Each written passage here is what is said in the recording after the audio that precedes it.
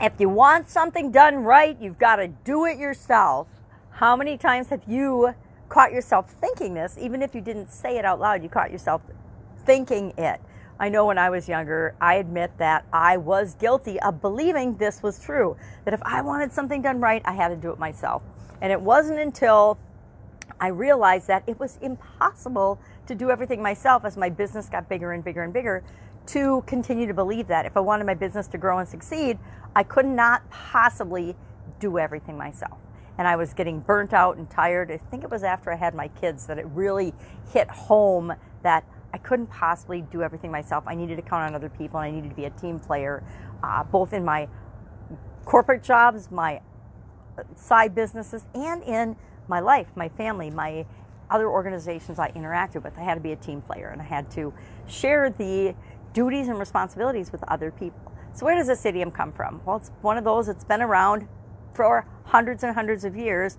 And what we find when something's been around for hundreds and hundreds of years, whether it's true or not, people believe it. People start to believe it. Napoleon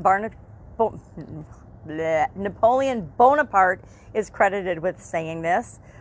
Charles Goulain I can't pronounce his name.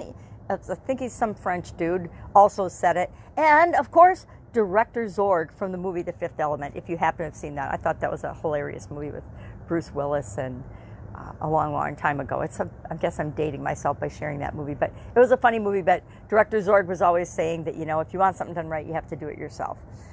Now, is that true? A lot of idioms, there's a discussion as to whether they are actually true or not. Just because somebody says something, or you hear something, or it's repeated by a whole lot of people over and over and over again, does not mean it's true for you. And it often isn't. I honestly believe that I had to be able to do everything. I had to be this superwoman when I was younger, and I had to be in charge of or have my finger in absolutely everything that happened in my business. I had to be aware of it. I was responsible for it, and the outcomes and the results as a leader in corporate America or as a leader in my businesses and organizations and my family. But I didn't have to actually do everything myself, and it would still get done right. Well, how do you make sure things still get done and you get the results you want without having to have your finger in the pie, without micromanaging, without driving yourself and everyone else in your organization, incidentally, absolutely bonkers? Because most people don't like to be micromanaged or told what to do. They like to be told, this is a result, this is the outcome we want. And if they need more information, if they need more direction, if they need more guidance, they need to be told that they're absolutely, totally welcome to ask, but I'm not going to tell you every single thing you need to do to get the result that you say that you can get for us. So how do you do that? You do the parts of your business and the organization that you love. Actually, the things that you're awesome at, the things that you're great at, the things that make you want to be a part of building your business and your organization. Those are the only things you do. Then you oversee the results of the other important functions and areas of your organization, of your business. I like key performance indicators and results and tracking and meetings and objective measures to see if we're getting the results we want. But as long as we're following the company's goals and objectives, moving us toward the vision that we want, we're all on the same page for values and morals and truth and honesty and how we deal with customers, I'm perfectly okay with get the results, and we'll just, we'll look at how we're trending. Are we moving toward the big picture and the vision of our goals?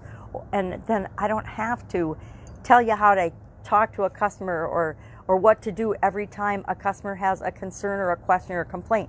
You automatically know. And you know because we've got processes and systems and information and documentation and things in place that everyone in the organization can reference. So we're all on the same page, but we're working in our individual areas of expertise and getting absolutely massive, better results than I could ever get on my own. I think that was the biggest lesson learned with this idiom, is that it's our ego that tells us that if we want something done right, we have to do it ourselves. It isn't reality. And that's a hard pill to swallow for many of us until we get a little older and a little wiser. I would love to know your experience with this particular idiom. If you want something done right, you have to do it yourself.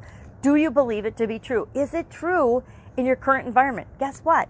Until I created systems and processes and procedures and I got good at communicating my expectations and coaching and training the people that I worked with, I I did believe that it was true. And it wasn't, that was my ego thinking that I knew better than other people.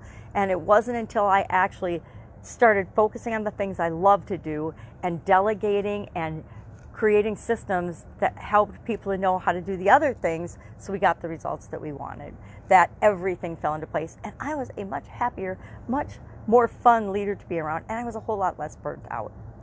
So share in the comments below your experience with this idiom, and I will of course be with you tomorrow with another interesting idiom or proverb. We're doing some proverbs for 100 days or so this year, and what they mean, where they came from, and how you might use them in your business right now. Have an amazing day.